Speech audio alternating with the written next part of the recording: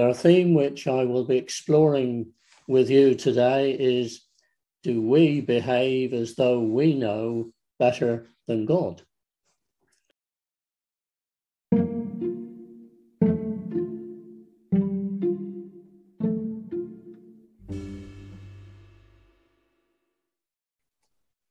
Reading from Jeremiah chapter 17, verses 5 to 10, and Theologians chapter 5, verses 16 to 22, taken from the Amplified Bible. First of all, we hear from Jeremiah. We usually associate him with negative things. Now let us hear from him in a different light. Thus says the Lord, cursed is the man who trusts in and relies on mankind, making weak, faulty human flesh his strength, and whose mind and heart turn away from the Lord. For he will be like a shrub in the parched desert, and shall not see prosperity when it comes, but shall live in the rocky places of the wilderness, in an uninhabited salt land. Blessed with spiritual security is the man who believes and trusts in and relies on the Lord, and whose hope and confidence, expectations is the Lord. For he will be nourished like a tree planted by the waters, that spread out its roots by the river, and will not fear the heat when it comes, but its leaves will be green and moist, and it will not be anxious and concerned in the year of drought, nor stop bearing fruit. The heart is deceitful above all things, and it is extremely sick. Who can understand it fully and know its secret motives? I, the Lord, search and examine the mind. I test the heart, to give to each man according to his ways, according to the results of his deeds. In our second reading, let's hear what Paul has to say. Rejoice always and delight in your faith. Be unceasing and perish in prayer. In every situation, no matter what the circumstances, be thankful and continue to give thanks to God. For this is the will of God for you in Christ Jesus. Do not quench, subdue, or be unresponsive in the working and guidance of the Holy Spirit. Do not scorn or reject gifts of prophecy, or prophecies, spoken revelations, words of instruction or exhortations or warning. But test all things carefully, so that you can recognize what is good. Hold firmly to that which is good. Abstain from every form of evil. Withdraw and keep away from it.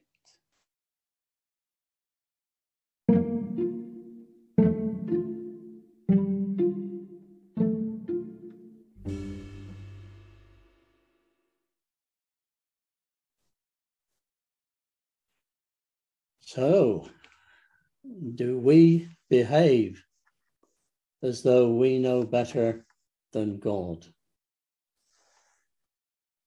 Fleas, I cried. Betsy, the place is swarming with them. Here, and here another one, I wailed. Betsy, how can we live in such a place? Show us how. It was said so matter-of-factly, it took me a second to realize that she was praying.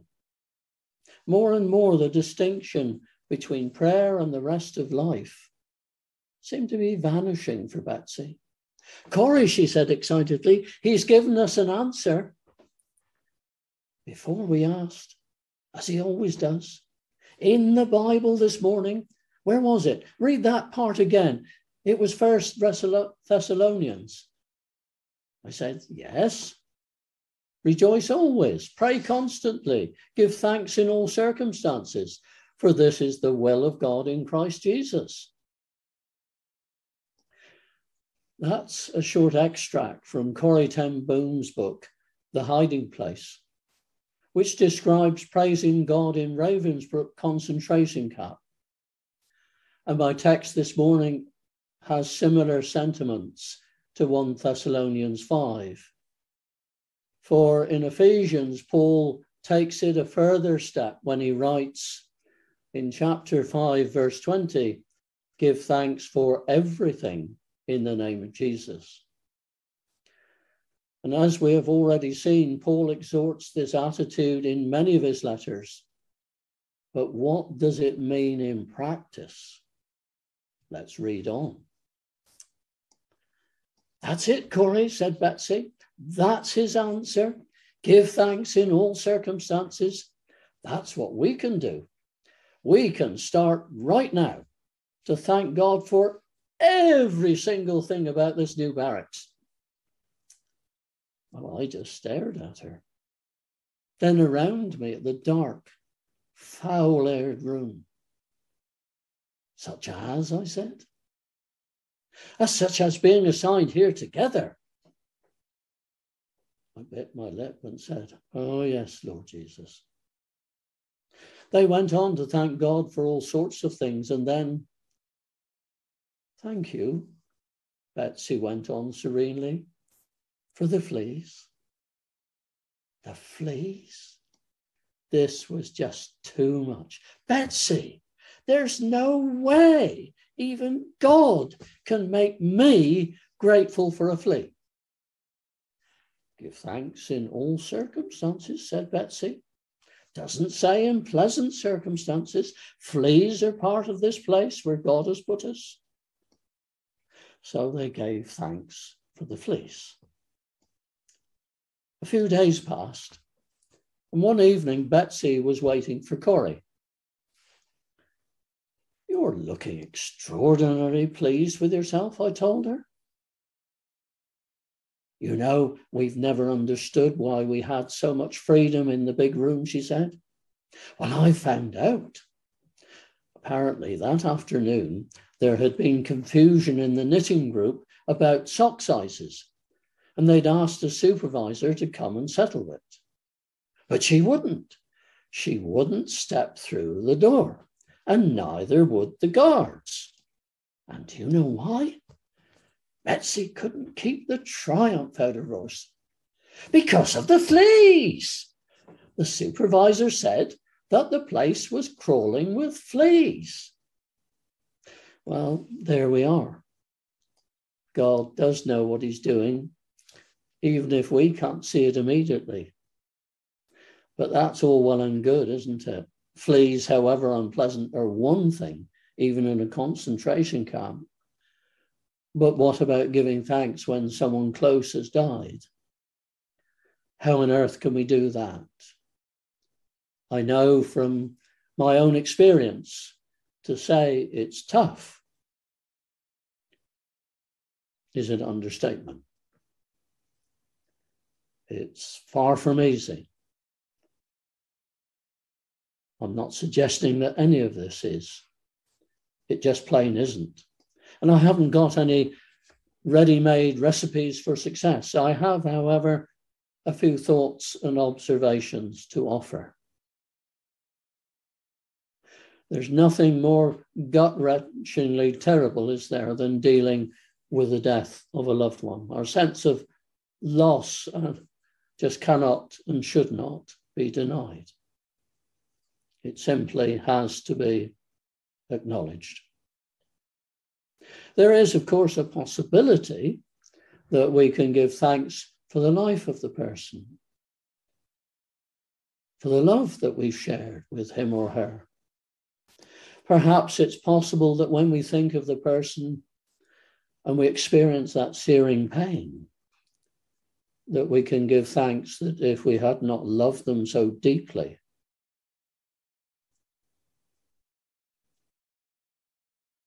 the pain would not be so bad. And perhaps too, when we experience that dreadful pain of loss and separation, we somehow get a glimpse of how deep the Father's love is for us. In our loss, we know and experience what true love means. And how much more then can we give thanks to our Heavenly Father for sending his Son to be born as man and live among us. For as the word says, God so greatly loved and dearly prized the world that he even gave his one and only begotten Son, so that whoever believes and trusts in him as Saviour shall not perish, but have eternal life. And there's another clue. We tend to see death as a bad thing. And if we've been praying for healing and the person dies, we see that as failure. And yet, if we truly believe what Jesus says, then actually, isn't it a coming home to our Heavenly Father? I imagine most of you here this morning will remember the late Cardinal Basil Hume. And when he was told that he was dying, he spent the day phoning round his friends to let them know. And to a man, they all expressed horror and sadness, until at last he phoned someone who said, "Oh, Basil, how wonderful. You're going home." And Basil said, "Thank goodness at last someone understands." Yes, intellectually we can understand it, but in our hearts, the pain knocks us off center because we are human, as I know only too well. It took me nearly 14 years to begin to come to terms with the death of my eldest daughter.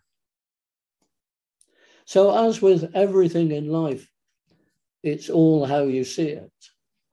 And some years ago, when I was in the Exeter circuit, I was travelling to Churton-Fitzpaine to take a service. Nearing the village, I had a few moments to spare, so I stopped in a field gateway just to admire the view.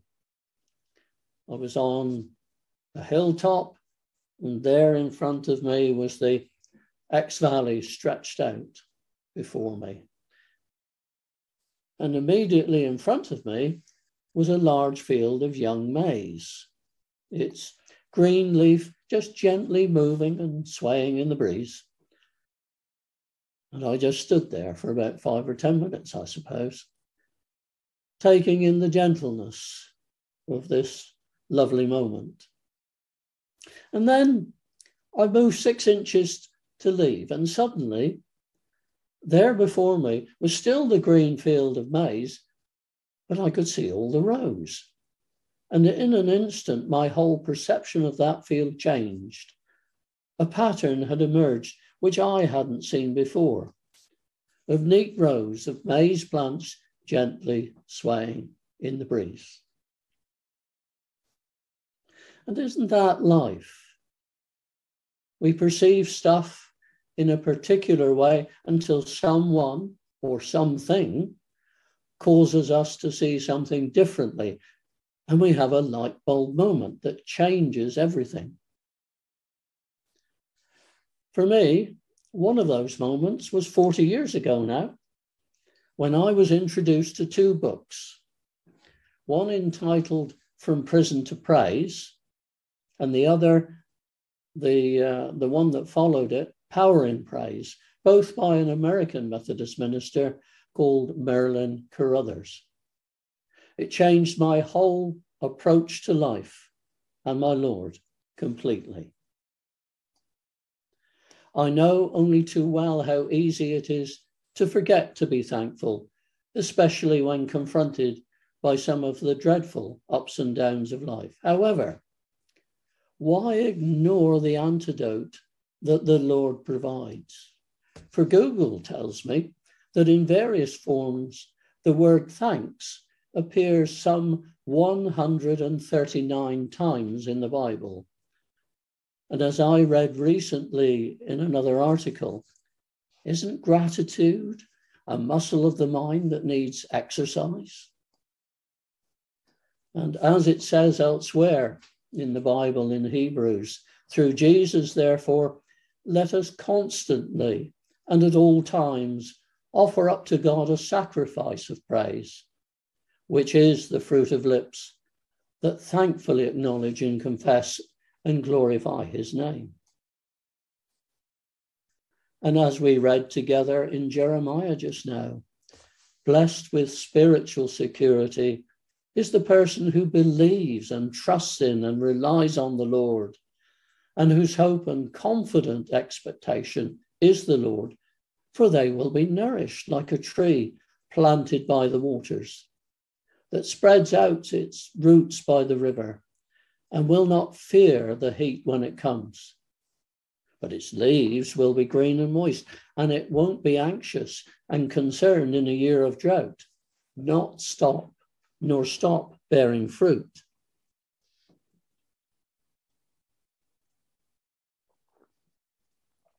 Paul exhorts us to give thanks for everything in the name of Jesus. It's easy, yes, to give thanks for the obvious things, but sometimes in the really hard times, there are other angles that we may not have considered, like that field of maize moment. For I used to wonder what the phrase, "this my sacrifice of praise," in one of the hymns we used to sing, meant. And I think I now begin to understand. For me, it's reminding myself that, in spite of what I may think, my mind does not know it all, and I need to continually give up, or as it were, sacrifice my ego-based thinking in favor of God's. As he says through Isaiah, "For my thoughts are not your thoughts, nor are your ways my ways, declares the Lord. For as the heavens are higher than the earth, so are my ways higher than yours, and my thoughts higher than your thoughts." I believe our Lord wants us to mature beyond our human thinking, to be able to see Jesus ultimately as all we need in any circumstance, and thus to find it in our hearts to give thanks in difficult circumstances as well. Let's continue to try, despite that our whole beingness cries out against it. Believe me, there are times when I find it hard and have to, as it were, grit my teeth to give thanks. For first, I react as my mind clicks into action. And then after a proper acknowledgement, I try to respond by giving thanks in the name of Jesus, for I have no strength of my own to do it. These are opportunities for us to grow spiritually and emotionally, to enlarge our hearts, to enlarge our thinking, to enlarge our lives. For what happens when we walk across rough ground with our heads down? I think that invariably it's we either stumble or fall over. Lesson: look up and ahead. Yes, it takes time to integrate the whole idea of giving thanks for everything in the name of Jesus into our mindset and behavior. It's akin to a navigation officer setting his course. Sometimes the wind blows us off course, yes. but our destination, our goal, our intention is to follow Jesus and daily to become more like him. Sometimes we have to try hard to give thanks in the name of Jesus, like Corrie ten Boom and her sister in the fleas. Sometimes we need to shift our perspective, like I did with the maize field. But in the end, we won't know, shall we, till we try. Otherwise, aren't we in danger of, dare I say, being arrogant, as appearing by our thoughts and actions to behave as though we know better than God? Just a thought.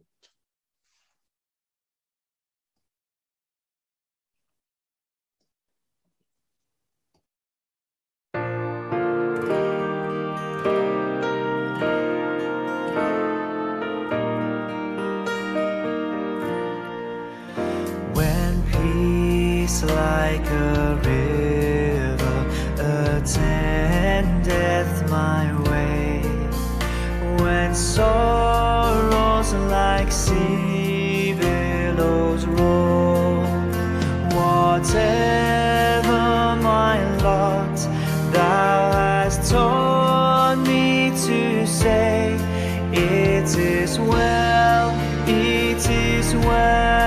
with my soul. It is well with my soul,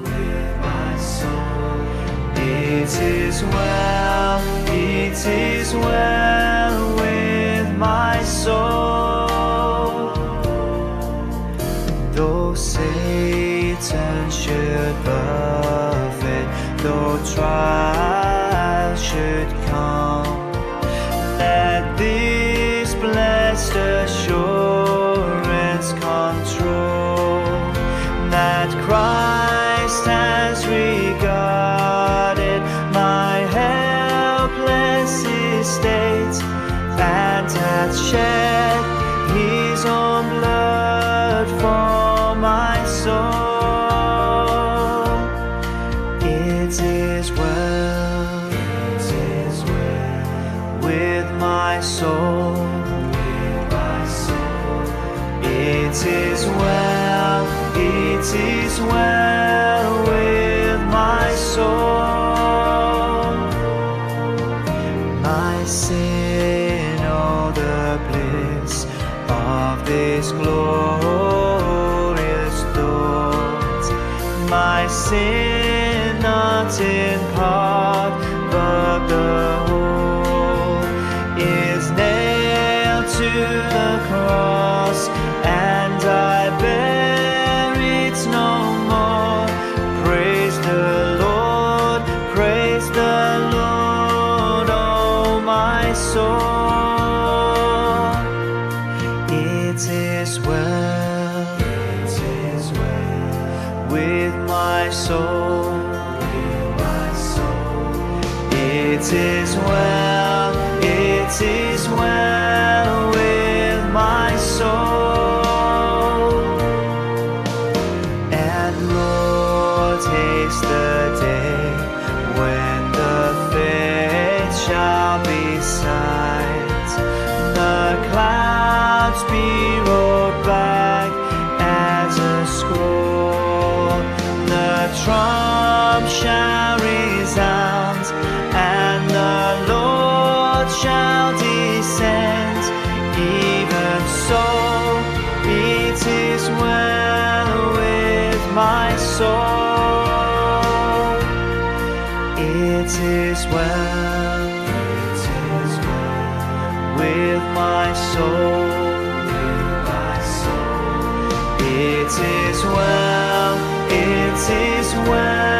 with my soul. It is well with my soul. It is well with my soul.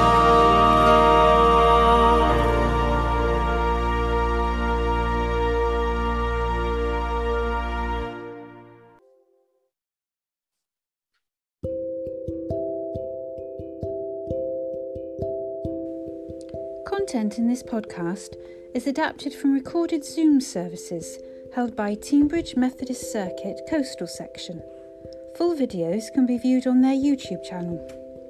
Music is taken from worship audio tracks, all rights reserved.